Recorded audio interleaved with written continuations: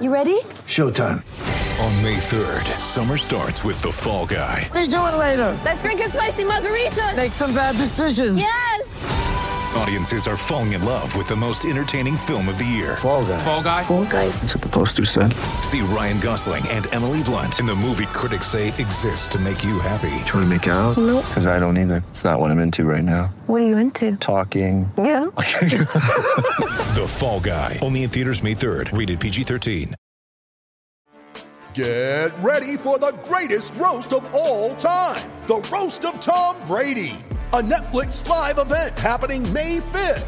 Hosted by Kevin Hart. The 7-time world champion gets his cleats held to the fire by famous friends and frenemies on an unforgettable night where everything is fair game. Tune in on May 5th at 5 p.m. Pacific time for the Roast of Tom Brady. Live only on Netflix. With the Lucky Land Slots, you can get lucky just about anywhere. This is your captain speaking. We've got clear runway and the weather's fine, but we're just going to circle up here a while and get lucky. No, nothing like that. It's just these cash prizes add up quick. So I suggest you sit back, keep your tray table upright, and start getting lucky. Play for free at LuckyLandSlots.com. Are you feeling lucky? No purchase necessary. Void where prohibited by law. 18+ terms and conditions apply. See website for details. Congratulations. You've just been handed a huge new opportunity. Bravo. With it comes the need for new skills. Skills you'll need to master in short order. Every year, Harvard Business School Executive Education helps executives like you develop the hard and soft skills it takes to succeed in new roles. This is your chance. Go. Start by going to hbs.me/go.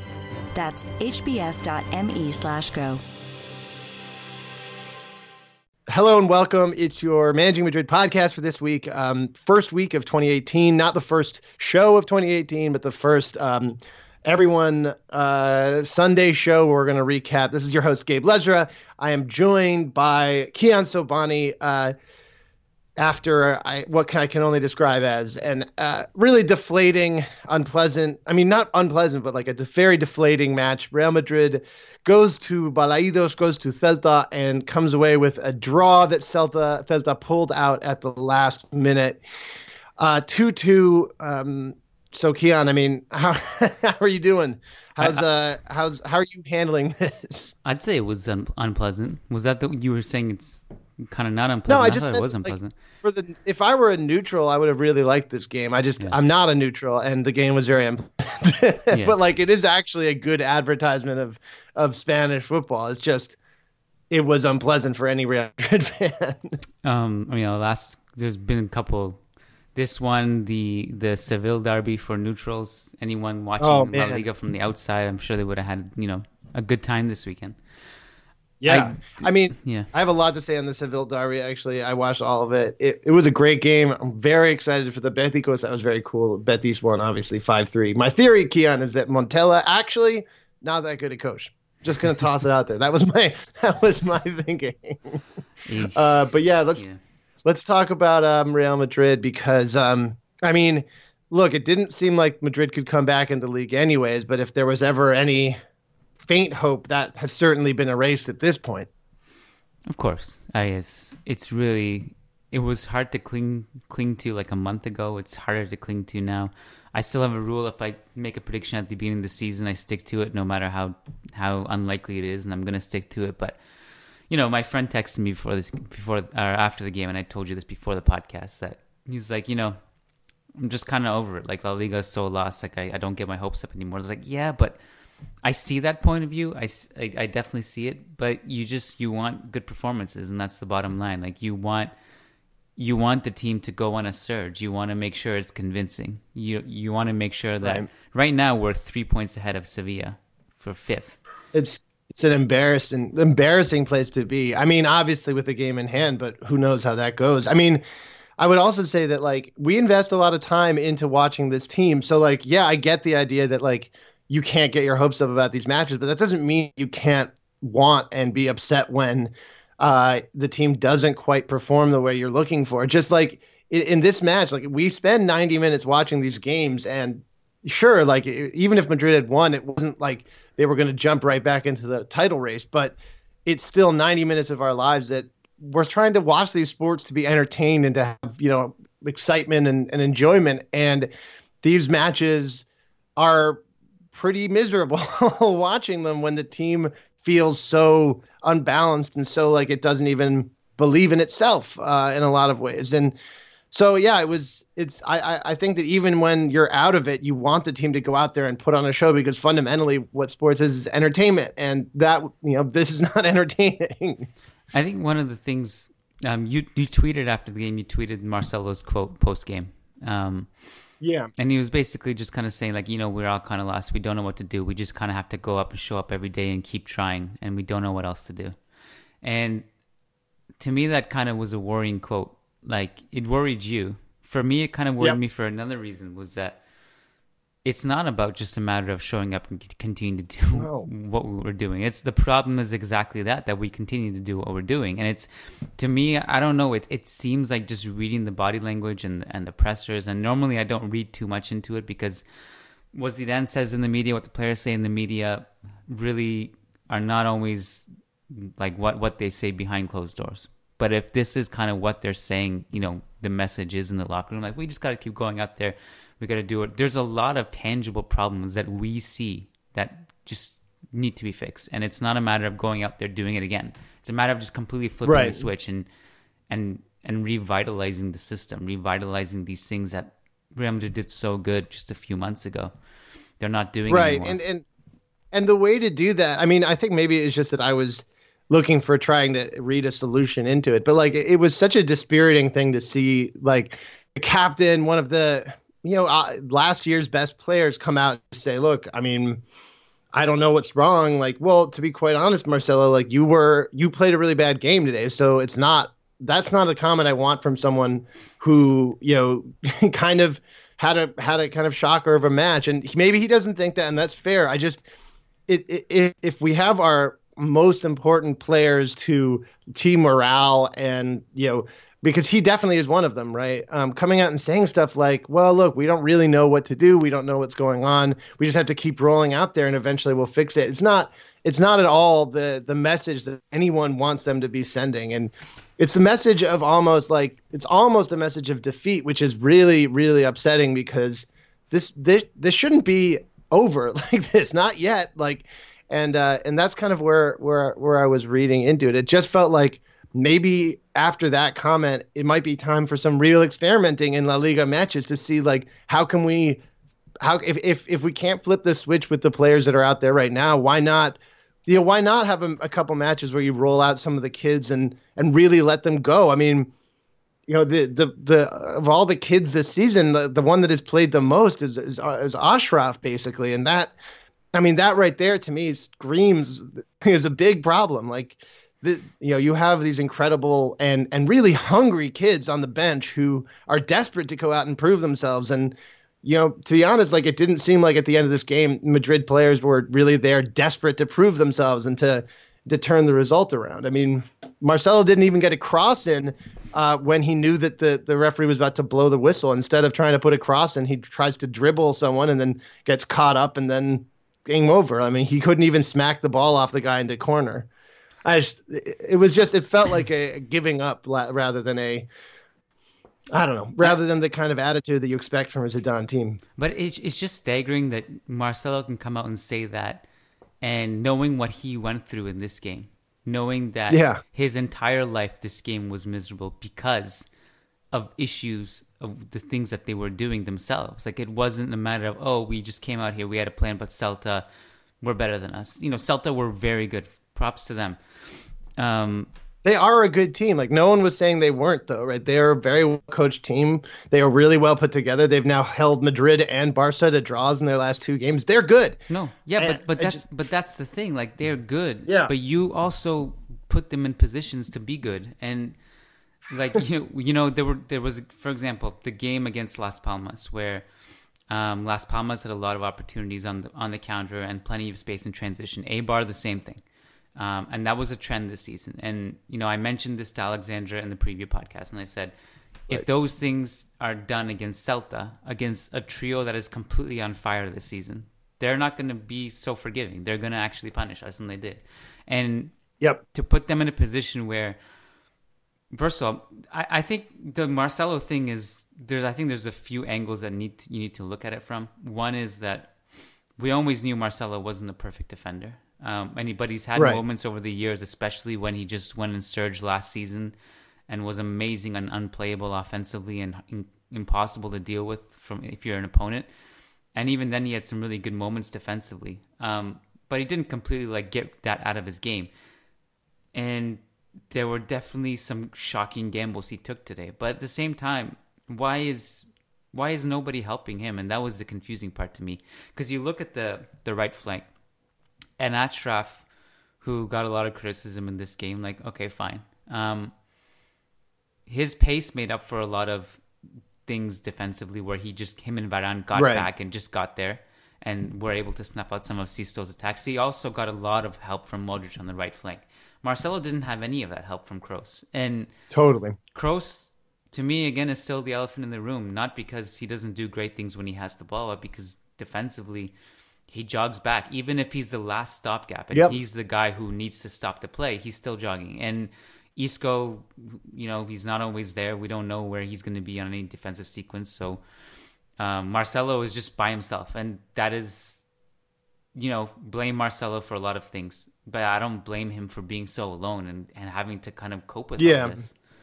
No, I think that the right things to blame Marcelo for are some of the lackadaisical running back where, maybe Madrid is in transition. It's not clear who's going to end up with possession. So Marcelo kind of cheats forward. And then suddenly, as happened over and over in this match, I'll also say, Celta just would win a 50-50 ball. And then Marcelo, who was cheating forward, is suddenly way, way out of position because there was no Modric on his side of the field to step into that space and at least hold the play back for Marcelo to sprint back.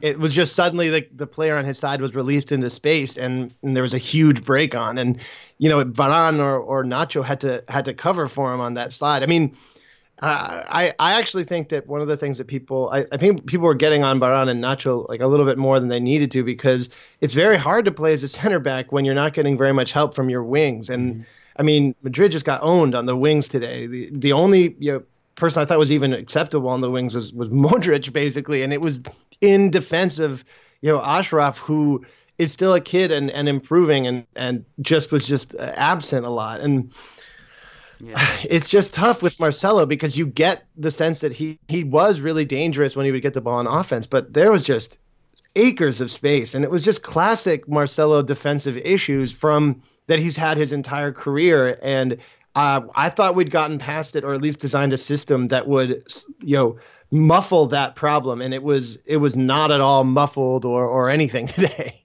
I mean, it felt like everybody was bad. Everybody is probably harsh, but let's just say for the sake of this argument, it just felt like everybody was bad and everybody suffered because of it. And people it was just domino effects. And you look at, I was running the management of Twitter account today and during the game, and a lot of criticism towards Keylor Navas, which, I put out a tweet, just kind of praising it for his penalty save, and some of the comments were talking about how he shouldn't have committed the penalty in the first place. And I'm looking at that and saying, look at the position he was in. How can you be upset at him for making a decision? It's impossible. Look, he has to stop Aspas from getting through, and he's either going to get there or not, or he's going to get the man, or something's going to happen, and he gambled and he saved the penalty. Props to him. But how many times was Keylor put in a position where the defense just in front of him just collapsed? The first goal, no one was there. He was just chipped, and maybe you could argue he should have been on his line, fine. But all those things had consequences. And you look at all the way up to the pitch, in the attacking third, the press was really bad, and it was broken, it was disjointed, and then it was so easy for Celta to bypass that, and all of a sudden, there's all this space that Celta can just warp through. And I mean, I actually thought that in the first chunk of minutes, the press actually looked quite good, and that Celta they got a little bit lucky on occasion with getting through the press. But regardless, that should have been an indication to Madrid that the press, even if playing it well, is going to get broken from time to time, and they need to be prepared to deal with what was, I think, quite a strong counterattack, especially, I thought, Sisto, who really an incredible player, and he just he's the real deal, and he was beating up on Madrid on that left flank, and then I wouldn't even say that Vaz was particularly good in this match, other than the fact that he was essentially given open rein on the right to run havoc. And then Iago Aspas, as he does, and is his sort of game, he just wanted that more than any of the players on Madrid, basically. He's an incredible player when it comes to that drive that we talk about, that fire that we talked about Ceballos having over the summer. Iago Aspas has got that absolutely all over him. And like, you could tell how much he wanted it by when he dove for that penalty. He should probably have been given a yellow card in the second, at the very end, when he dove past Marcelo.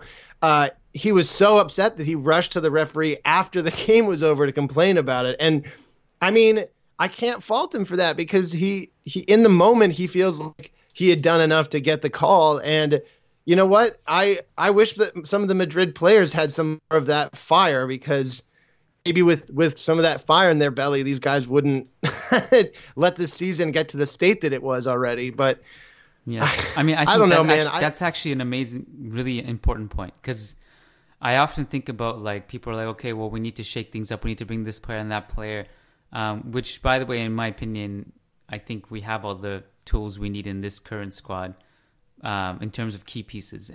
But I was thinking about, like, the bench and how we haven't really used them much. And especially if you go deep down the roster and you talk about Ceballos and Llorente and these guys. And I was thinking about all the issues and how it all seems preventable. And a lot of it is schematic, I think, more so than personnel. Because these tactics are just bonkers. It doesn't make sense, a lot of these things that Real Madrid are doing. But at the same time, you talk about the fire, which is such an intangible thing. Just look at the examples today. We talked about the first goal. Look at the second goal. Like, it was just the pure will of Aspas and Maxi. Aspas drags in two defenders, frees up space for Maxi, and who's jogging behind him? Lucas Vazquez, who I would have never pictured him to be the one doing that. Yeah. But Maxi Gomez just wants to get there, quite frankly, he just wanted it more. Like, I know it's kind of like a silly, like, cliche thing to say in sports, but maybe Ceballos is that guy who you want to go to war with, and he would put the team on his shoulders and at least fight, Angel Di Maria used to have that. I mean, I remember that was one of the big criticisms we used to have of Ozil. I thought that, he is the classic example of that, like, extremely talented, but as soon as, like, things get a little bit tough, there was that kind of throw your hands up thing. And it felt like the entire team, other than, maybe Isco and Bale, were doing that today. And, that's... Yeah.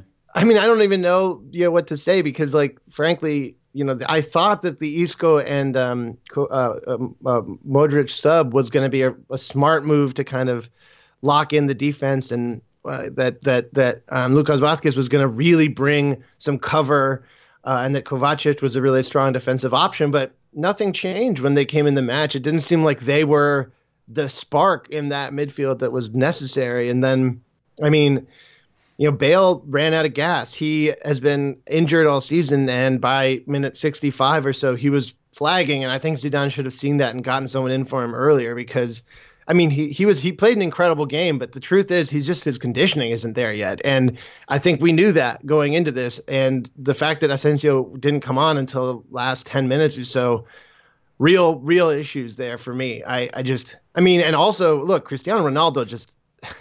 It's not himself. I don't know what is going on with him, but shocker from him on a lot of occasions. It's hard to diagnose it, other than kind of just to say age, and eventually, like, we just see our favorite players decline, and it's naive of us to sit here and say Cristiano's declining, because I feel like we have this conversation every year, and every year he goes and turns into a unicorn in the springtime, but.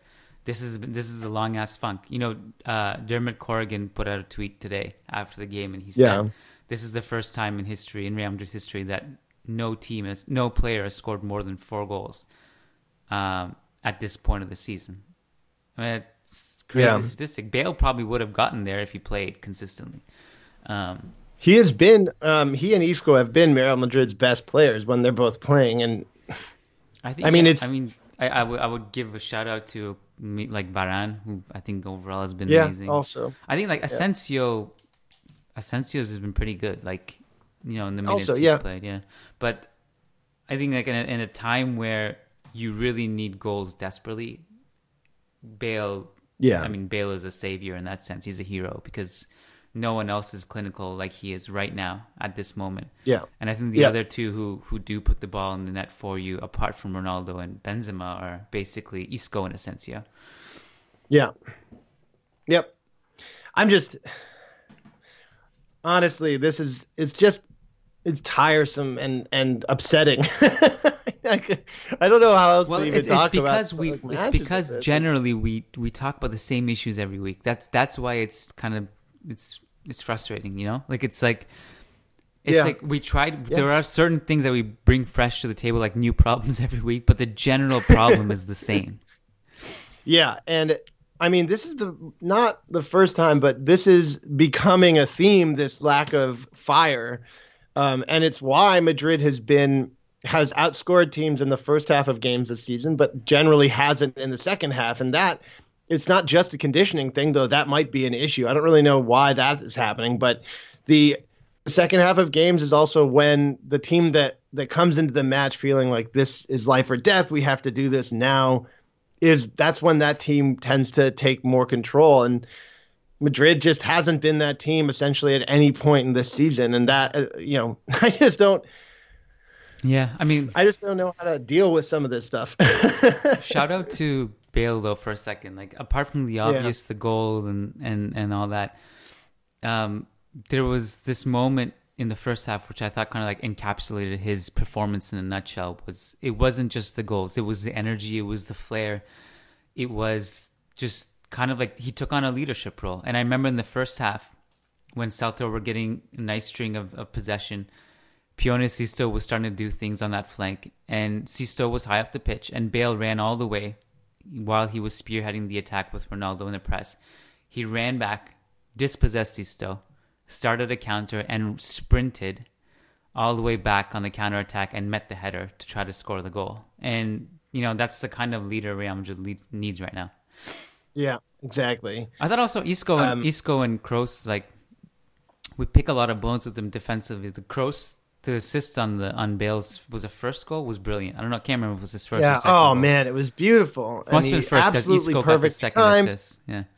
In the first goal, Isco's second assist also great. I mean, they were just both beautiful passes straight up the center, and just Bale's pace on that first goal was beautiful. Couldn't have done a better shot. It's the most clinical finishing we've seen from any Madrid player this season, bar none. I mean, no one is was hitting the ball anything like the way Bale was, and like that's two in a row where Madrid just looked actually like the team that could outscore anyone last season. And Bale is a hugely important part of the offense because of the threat he gives vertically as well as horizontally. And as a clinical nine, the way he was, I mean, that first goal was a Ronaldo goal. Like not this Ronaldo, I mean original Ronaldo. Like he's just played in, he beats the guy with his pace and could then the absolute perfect shot on goal. Yeah, it's the classic nine finisher, right? Mm-hmm. And that's what Madrid has genuinely lacked a lot of this season. Yeah, completely agree. So let's. I mean, I don't know if you. I'm looking for my notes right now. I don't have. I mean, like, I have a lot of notes. Like, man, I like Sisto, and I can't. It feels like Madrid is losing every 50-50 ball. I also wanted to mention that it was one of the things that the press does do well sometimes is force the team that the Madrid is playing to get it back to the keeper and have the keeper take a boot up field. And I normally think of that as a win because Madrid is quite good generally at winning those aerial balls. So if a team can pass out of the back, then it's more complicated for Madrid. But if the keeper is smacking it upfield, Madrid should be winning those balls most of the time. They have a strong, big team that's good in the air. And man, were they not doing that. It felt like every ball was being brought down by Gomez or Yaspas or anyone else. Like it was it just felt like anytime Celta was booting the ball up the field, they were getting an attack out of it, which is it can't happen. That can't happen. I mean, how many times did Casemiro sit in our own third and just give the ball away when he didn't need to? Like, to the point where every time he had the ball back there, I was sweating. This was like a classic Casemiro like problem game, whereas he goes through these spells and he's brilliant at times and also does these things where you can't rely on him, and I think that's one of the reasons where and they didn't want to pass to him. They were just like, at this point, this guy's giving up the ball all the time. He's not an effective outlet for us. Yeah, I mean the only other note I really had, I think that we have that questions won't cover is Achraf had a couple really nice. The thing with playing with Modric on the flank, I imagine that's got to be a footballer's dream. Like Modric does so much to make you look good.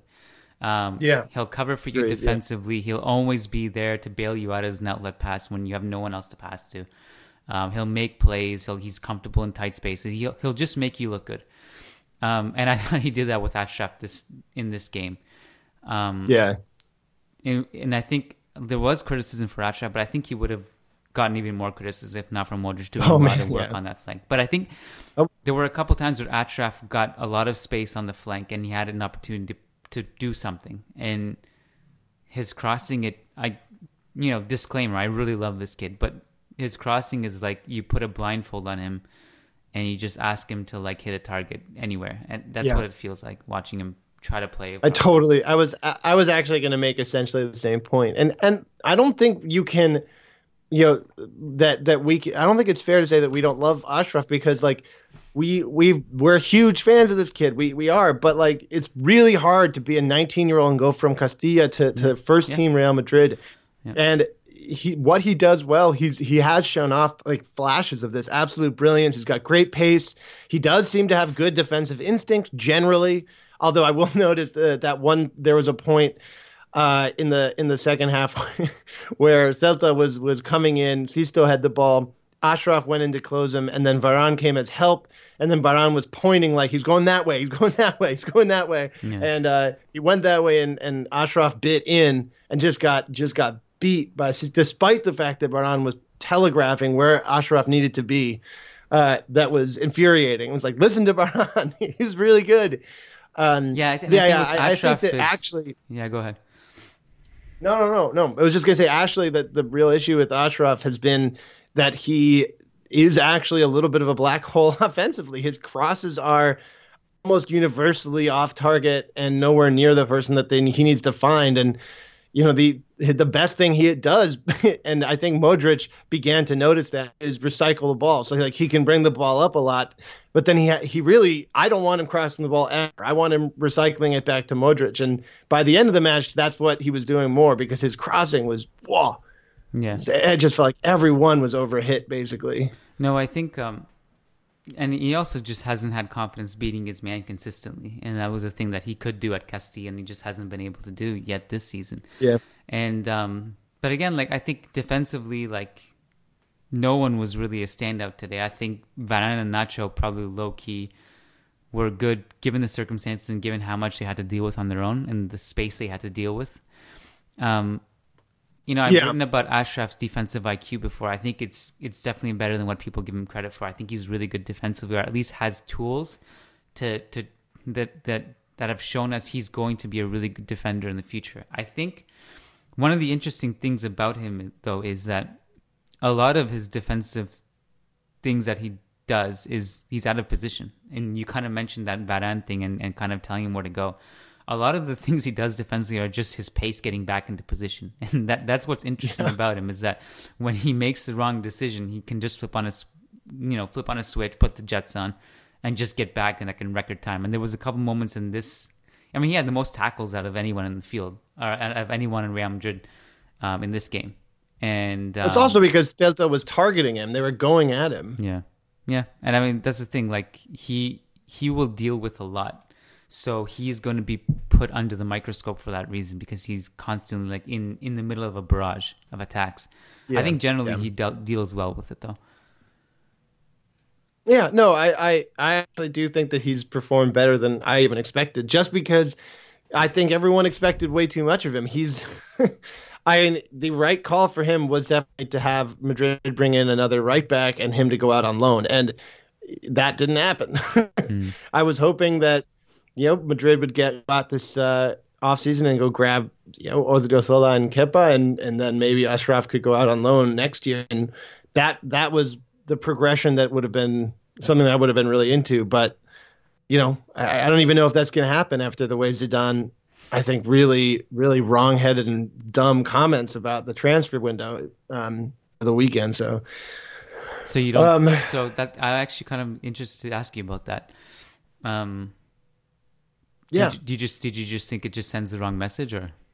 Oh, I think it was one of the. But first of all, it does send the wrong message because it did seem like not only does it seem like Madrid are about to sign Kepa. It seems all the reporting on this has suggested that Madrid are going to go ahead and do it anyways. And it's really hard to come back from a comment like that with a player who's coming in like as a young prospect. Like, you can't say stuff like that. I just don't understand like where that is coming from other than as a actual way to try to shut the signing down, because there's no other explanation for that comment, to be frank. Like, Kepa was no one was expecting Kepa to come in immediately as a replacement for for Kaylor, but he was coming in as a replacement for Kiko, who was then going to go and leave and maybe be a first team keeper somewhere. And it was a perfectly legitimate and smart switch, and to come out and say that stuff only indicates to me that he's trying to shut down the signing. But it's possible Madrid will go and do it anyways.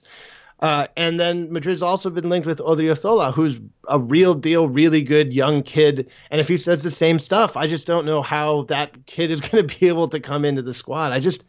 I'm really, really upset about those comments, guys. It's just not the way you handle a potential, but you bringing in a kid like Kepa.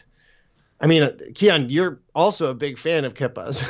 Like, we're on the same side on this. I mean, I really like Kepa. I think, I tweeted this like almost just before Zidane said that, just saying how much I like the signing for obvious reasons, not just because not just because of talent, but his price tag is reasonable given his contract situation and all that. Oh. I don't know. My guess is that I don't know. My guess is that he doesn't want to make Kiko either uncomfortable or kind of take his confidence down if he needs to rely on him before Kepa comes. He's always been a politically correct coach kind of guy. Like, just doesn't say much, shoots on everything unless it's official. So that's should have kind of shut up. That's what you should have done. It's like, no, I'm not going to talk about that. It's better answer. But yeah, that was my feeling. And the second is, like, to be honest, I don't know how you can watch Madrid and think that Kiko is a legitimate, replacement level keeper. And not only is he older than Kaylor, he's also just he's not really even at B team level. Like, we've talked about it all year that when Kaylor was out, this team really suffered, and Kiko was just not the same level. And I mean, one of the things that was really impressive about Kaylor, just to bring this all back, is out of the 20 penalties that have been given against Real Madrid, he has saved 11 of them. And he is one of the best keepers in the world at stopping penalties. He was a master for it. That was one of the reasons that Madrid signed him, was because he brought Costa Rica through to the quarterfinals of the World Cup, basically based entirely on his ability to stop penalty kicks. I definitely do agree about the Kiko Casilla point not being just honestly, watching Casilla play and watching Castilla, I wouldn't start him in Castilla. I would, we have Bellman with Castilla who's been really good this season. I would honestly probably start Bellman over, or at least take a gamble on him. But that's just, how there's no upside from Kiko, and he's not good. Like, he's just not that good. So. But I think that's also the other point. It was when people are complaining and saying we don't need a goalkeeper, we need a striker, and there are actually people who do believe that. But I don't understand that. It's the fact that you don't get a drop off with Kaylor, and have to rely on Kiko in a big game if Kaylor can't go. And having Kepa there is a massive, massive boost to the squad, like no matter how much you spin it. Yeah. And now, I mean, it's very possible that at the end of the season, Madrid will want to go out and get, if they don't bring in Kepa now, and even if they do, it's possible they'll just say, allow Kiko or allow Kayla to leave and go grab someone else. And that's fine too. I'm honestly just bamboozled by this because I think that if you're having a candid discussion with Zidane, he would admit that. I hope that he would admit that Kiko isn't quite at the level. I just, I don't know. I was really discouraged, Keon. That's why I was so upset about it, because it's such a discouraging thing, because basically the papers were reporting and it seemed like not only was this deal done, it was Kepa has had his physical, like he is signing, like that is it. So. Yeah, I can only imagine that Zidane's probably had a conversation with Kepa and saying, hey, like this is our reality, and this is, what we say in the press is not necessarily what we reflect in closed doors. Right. But I mean, I don't know. I don't know how much more we can talk about it. Yeah, I think that's basically it. All right, let's jump into some questions. We've got a number of guaranteed Patreon questions we need to get to. As you might imagine, you guys are kind of generally not super psyched about the way things are going, which is totally fair. I think let's just start here. Ramin Nagy asks us, why in the world would any coach continue with a system that hasn't worked since August? We need a drastic tactical change, not new signings or a new coach. Mm-hmm. Do you agree with that, Kian?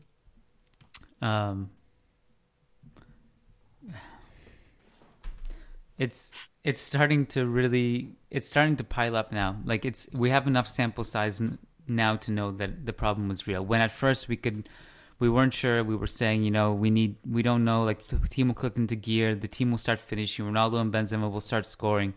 Gareth Bale will be healthy. Toni Kroos will go back to his best. All this. Now we have a sample size to say, look, this is actually a problem. I think the problem is also that I'm not sure how Zidane sees the problem, and because he hasn't done anything to remedy it. And I think that's what worries you. I don't think he goes anytime soon. I think if he goes, it would be because this nightmare continues until the end of the season. But I don't think he's going to go anytime before that. Then the new signings, like, again, in the summertime, I imagine there will be. In the winter, it still makes no sense to me, because right now it's not about him having signings or not, because he's not even using his whole squad. That, Ceballos could be... Ceballos could be a new signing, theoretically, if you used him. And one of the interesting thing was when you watched that Betis game against Sevilla and how Fabian kind of turned into this, figure that replaced Ceballos as the guy who puts the team on his back, who loves Betis. And that was Ceballos a year ago, and I'm sure he would have loved to be a part of that. And he just hasn't been a part of anything here. And I think that's he'll never admit it. I think he's definitely frustrated. Like I always thought, even back last season, I thought he was the type of guy who with the Spain under-21 squad, he literally just stopped talking to Denis Suarez in the dressing room because Denis Suarez, through no fault of his own, was starting over him. That stuff matters to him. And I think he's the type of player we've barely seen, and sometimes we've seen him, in the Copa, and he hasn't been that great, but other times he's been really good. And he just needs to play and just... I think he is a signing. Gareth Bale's health, if he's healthy, he is a new signing. It's a signing, right? That's why I don't think anyone comes until the summertime. What are you going to do? Go out and get Eden Hazard right now? Where the fuck does he play then? What do you want? Like, what? He just comes in for Isco, and because that's the position that he'd have to play. Like, why? Like, what is the point? Or we go and get Harry Kane for 250 million euros right now and can't play in the Champions League? Why? What's the point of that? Like, it just...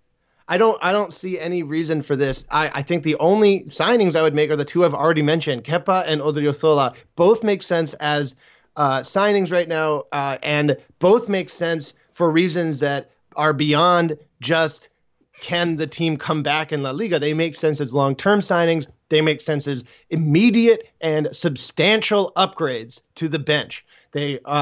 Kepa is a huge upgrade over Kiko Casilla, and Odriozola is a huge upgrade over Ashraf. This is a win-win. Like, that is the only two things I would do, though. I wouldn't mess around, because you have an actually really deep, talented team. It just happens to be younger.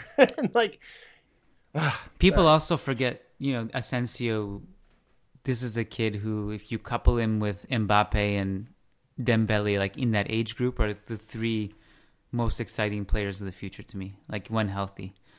And that is essentially a guy, like if you sign Hazard now, which obviously would not happen, but just in a theoretical situation, Isco probably loses his spot and then Asensio gets pushed down.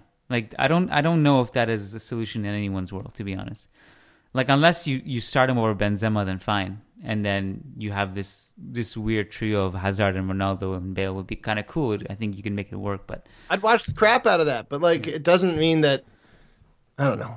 I'm a little tired of some of the calls because I just don't see what you're looking for. I mean, I just don't know. I don't know. Raulzin dos Santos wants us to talk about Zidane. So I feel as if everyone is going to blame Zidane for this result, but that doesn't seem right to me. Zidane has tried everything he tried last season and nothing works. People will say that he should be fired, but really, who else is there to replace him? Yeah, no, I don't think he should be fired now.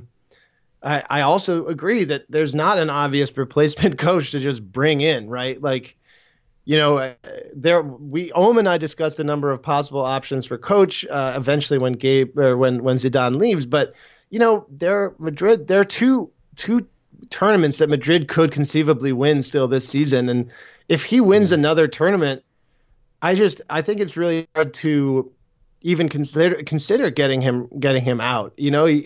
Just because he's had kind of a catastrophic league season doesn't mean that it's time to get rid of the coach. So I would also, sorry, Gabe. No, I disagree with the idea that he has tried everything. I think he has. Yeah. The problem is he's keeps trying the same formation that blitzed everyone at the end of last season, which worked really well. But he hasn't tried all the other things that have also worked well. He hasn't tried that amazing formation in the Calderon last season, the counter-attacking scheme with Ronaldo up top and Bale and Isco playing amazing, and Kovacic just controlling the entire midfield. We haven't seen the diversity of counter-attacking schemes and narrow schemes that we saw last season. The amazing counterattack we saw in Dortmund last season. Like, we haven't seen all these things that kind of were kind of cool and they worked really well. We haven't seen those away games where we see a bunch of bench players come in, and some of that is justified because we don't have James and Morata, but we have Ceballos and we have Mayoral. I think correct me if I'm wrong, we did it a couple times. We won in Mendizorosa against Alaves. There was another one I think we won. I can't remember which one. At Real, right? At Real Sociedad, where Mayoral. I think there's a lot that he hasn't tried. So I think the problem is he looked at that, be like, okay, we blitzed through Bayern, Atleti, Juve, and Napoli, and we did it this way. Although the Napoli one was a bit different, but we did it this way, and these are the best teams in the world. So we obviously have to just keep doing this. And I think that is kind of worrying. Like, you need to be able to adapt as a manager. It's one of the reasons why, Mourinho drove us nuts, and Mourinho's still doing the same things. Like, some of these coaches, like, you just have to continue to evolve. And I think that's one of the reasons, like, Guardiola's having so much success with City, is that you look at his tactics and every year it evolves. It's not the same thing. So I'm not saying that Zidane should just completely abandon things, but I think there's definitely some things that he hasn't tried, and there's things that he's tried in the past that he hasn't tried again that have worked in the past. So, yeah. No, I agree with that. All right, Shay Katiri asks us, I know that this season hell has broken loose on us, but on a happy note, 2 or 3 seasons from now, when Vallejo is experienced, Casemiro has evolved a little, and Marcelo hasn't begun to decline yet, there won't be any team which can break defense. So I'm not sure. I mean, I don't know if that's a nice and optimistic, and I hope that's true. I would love to see Casemiro evolve, and I'm hopeful that Marcelo hasn't declined yet, but he might be. But yeah, I mean, look, I'm all in on Vallejo too. So he continues. I don't know what Keon sees in Llorente. especially after his mistake against Numancia. And I can't find anybody other than Keon who finds something worthy in him. Some fighting words, Keon. Do you want to like direct Shay to some of the? I got to tell you, I know there are a lot of people who see a lot in Llorente. I also am a big Llorente fan, so I don't really agree with this. But I'm Keon, if you want to step in. I mean, you can't Shay Khatiri, Mr. Khatiri, like you can't in the same paragraph say if Casemiro evolves a little and then say you don't see anything in Llorente because he gave the ball away against Numancia. That's the biggest problem is that this is essentially like what Casemiro's been doing for so long. And if you expect him to evolve a little, which he has a little bit, and if you expect him to evolve more, then you have to expect Marcos Llorente, 21-year-old, who has barely played, who was one of the best defensive midfielders in La Liga last season. And this season when he's played, he's been out of position, quite frankly. I think once he's played in a single pivot. The rest has been in a double pivot. He's also been playing higher up the pitch. It's not his game. He needs to play in a single pivot, and he needs to have. He's an anchor. And I to be honest, I didn't watch the Numancia game. It was the first Real Madrid game I've missed in like years, and it was because I was on a plane. When I came down, I asked how people, and a lot of people thought Llorente played well, but they also said he made this big mistake. But I did look at the lineup and the scheme, and I noticed he was again in a double pivot. And if you're going to have patience for Vallejo to come good in 3 years, for Casemiro to evolve, for Marcelo to continue his form from last season, then you gotta stick to your guns. You gotta apply it across the board, and you gotta be patient with Llorente too. Agreed. And he ends, what breed is Logan? I can't believe it took me so long to ask. So Logan is a DC brown dog. He is a mutt. We don't know what he is exactly, but he has a lot of random breeds in him. We think, yellow lab. We think probably some pit bull. There's definitely some Rhodesian Ridgeback because he gets this really big ridge when he gets excited. But yeah, he's a DC brown dog, and that's what's on all of his papers. So has he? I haven't heard him make an appearance in this podcast yet. No, he's probably chilled out because it's so cold out, and he got a long walk right before the show. So I did see his outfit. That was a good excuse to wear that. It was a great excuse. We bought it for him when he was a little puppy, and it was way too big for him back then. And he's grown into it, and actually, it's still a little big for him. But yeah, he hates it. So I don't know if we'll be going with that again. Hopefully, it won't be this cold again, though. All right, last question from our guaranteed patrons. Thomas Berg asks us, and this is, I think, I'm going to try to summarize the points that Thomas is making because I'm doing my best. How is it possible that so many players lose the ball and then kind of stroll casually back? He said it happens a lot today, especially because, and I totally agree with this, actually. One of the things that you teach first in coaching, right? So he says, kids I coach have learned the difference between a drop ball and a lost ball, but these multimillionaires don't seem to care to fight when times are rough. So, and I think that the question is, have the players lost faith in Zidane, or why don't they bother to fight? So I think that is a really good question. Ultimately, I also agree that one of the things that we noticed a lot in this game was a lot of jogging after lost balls, which is a real cardinal sin in all levels of coaching. Like if you lose a ball, like or misplace a pass or just get overpowered, you sprint back and get into position. And this is just I totally agree. So Keon, do you think that this is an issue with losing faith in Zidane? It's an interesting question. I don't think. I mean, it's really hard for anyone to kind of come up with that idea because we all know Zidane's character. We all know how much he's loved. One of Zidane's biggest trait, the old cliche with him is that he's a motivator, not a tactician. But these things that we're speaking of are motivational issues, are they not? Yeah. It's almost weird, and I always feel really weird critiquing footballers on basic things because I'm like, how can I see it and how can they not? Maybe I'm the one missing something because it's so obvious that it's almost too obvious. But that's kind of the argument you bring forth in terms of a personnel change is is why is Lucas Vasquez and why is Toni Kroos jogging back? Yeah. Surely that can't be schematic, can it? Because that's a judgment call you have to make in a game to save a goal. It's not like, oh, Zidane told me that I need to conserve my energy. No, you need to save the goal. Like that's it.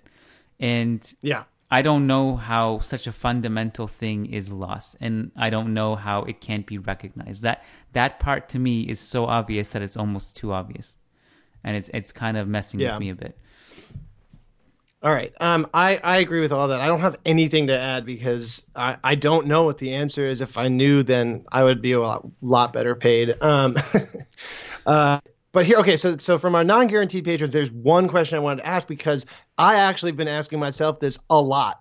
Mm-hmm. And it's from Sajid Reyaz, and he is asking, essentially, look, we're being linked with all these people where we'd have to pay ludicrous sums of money to get someone who's probably going to be cup-tied or whatever.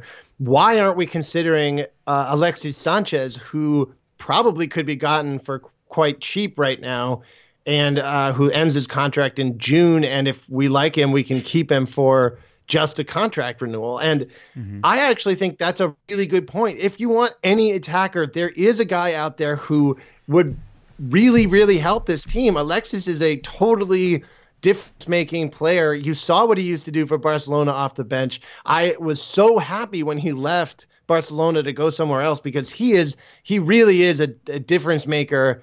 Off the bench, starting, I would love it. I think that's the only attacking player I would consider signing. I know that he's cup tied, but even for La Liga, even for the Copa, I think it'd be great to have him. So yeah, I totally agree. Oh, actually, he is cup tied, right? Because he played in the UEFA Cup. I don't know. I don't know in how the that Europa works. League. It still carries over. Yeah.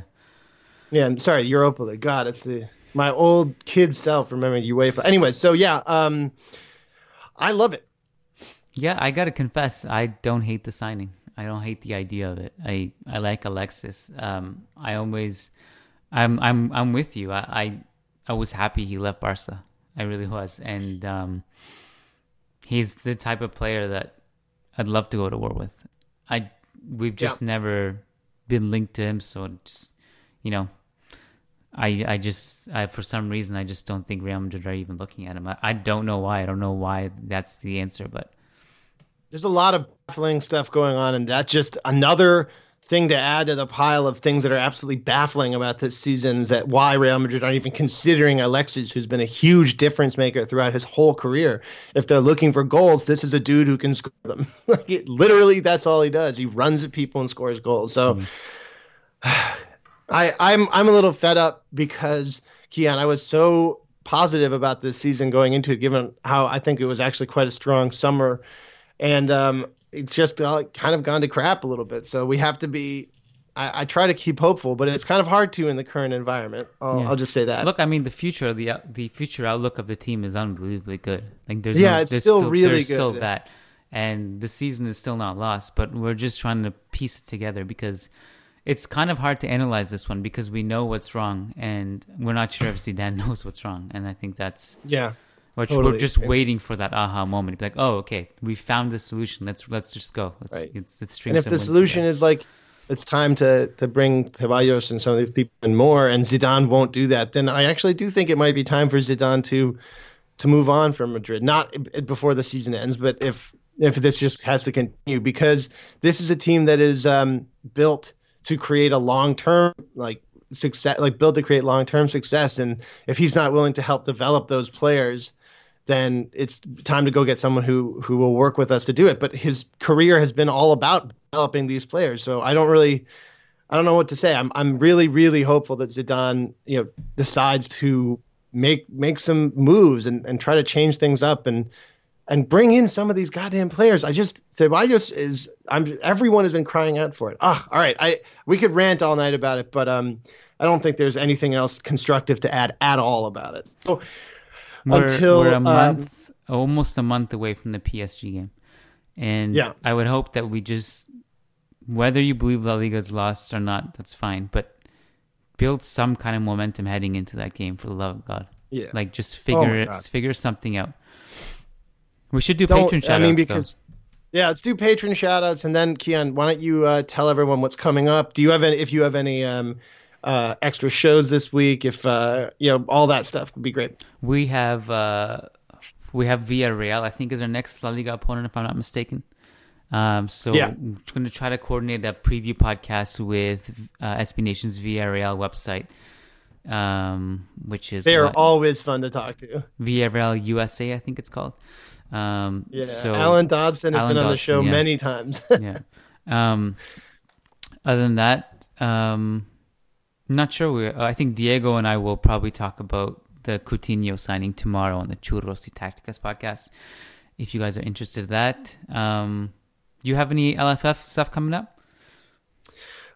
Yeah, I mean, Liz is going to come on to talk about her Milan article and a couple other things. Are you going to take that question I sent you? Not question, but that take I sent you about Patreon? Oh, yeah. We have a lot of really good takes that we actually got this week because people are kind of going crazy, which is really cool. I really and shout out to the guy who is extremely upset that Ohm and I did a podcast for patrons because, you can't both like Real Madrid and expect to make any money from doing journalism about Real Madrid if you're a real fan. So shout out to that guy. I mean, show me the lie, though, Keon. Neither of us actually like Real Madrid, right? We're in it for the money. It's all about the money. Let's talk about money. Let's talk about patrons. If you really like the show and you want to support our greed, please become a patron. Patreon.com/managingmadrid. Honestly, guys, without you, thanks for putting us in this position and thank you for supporting us. Your financial help has actually helped us both get microphones, headsets, and software and stuff like that. And it's, just we appreciate your support. So as you know, you get different rewards if you become a patron. And one of those rewards is getting guaranteed questions. Another one could be an article of your choice from me and so forth. So shout out to all of our patrons. I lost count, but we have a lot. I'll tell you the number in a sec. We have 220 patrons. It's unbelievable. But one of the rewards you get if you become a patron is you get a specific shout out on the podcast. Shout out to all these amazing $10 patrons: Frederick Sundros, Doug Chisholm, Leon Stavronakis, Bjorn Salvador, John Fernandez, Said Mahad, Sergio Monleon, Red Bat, Anthony Vasquez, Yahya Ibrahim, Gulad Ismail, Nick Ribeiro, Eric Rogers, Sheikh Atiri, Ian Marley, Andrew Gomez, Anton Hackberg, Jimmy Obeid, Daniel Smith, Solomon Ortiz, and Jeanette. Thank you all so much, really. The real MVPs. Thank you, guys. Absolutely. All right, so until next show, a la Madrid. A la Madrid. Have you heard? Metro by T-Mobile now includes Amazon Prime. Yes, enjoy the best of shopping and entertainment, movies, TV shows, music, free shipping, and much more. All included for just $40 per line for 3 lines. All on the T-Mobile network. Discover the smarter way. Metro by T-Mobile. That's genius. One offer per account. Offer subject to change. $12.99 per month value. Offer valid for new Amazon Prime members. Metro customers may notice reduced speeds versus some T-Mobile customers. Video at 480p. Capable device required. See store for details and terms and conditions. Have you heard? Metro by T-Mobile now includes Amazon Prime. Yes, enjoy the best of shopping and entertainment, movies, TV shows, music, free shipping, and much more. All included for just $40 per line for 3 lines. All on the T-Mobile network. Discover the smarter way. Metro by T-Mobile. That's genius. One offer per account. Offer subject to change. $12.99 per month value. Offer valid for new Amazon Prime members. Metro customers may notice reduced speeds versus some T-Mobile customers. Video at 480p. Capable device required. See store for details and terms and conditions. Sports Social Podcast Network. With the Lucky Land Slots, you can get lucky just about anywhere. This is your captain speaking. We've got clear runway and the weather's fine, but we're just going to circle up here a while and get lucky. No, nothing like that. It's just these cash prizes add up quick. So I suggest you sit back, keep your tray table upright, and start getting lucky. Play for free at LuckyLandSlots.com. Are you feeling lucky? No purchase necessary. Void where prohibited by law. 18+ terms and conditions apply. See website for details.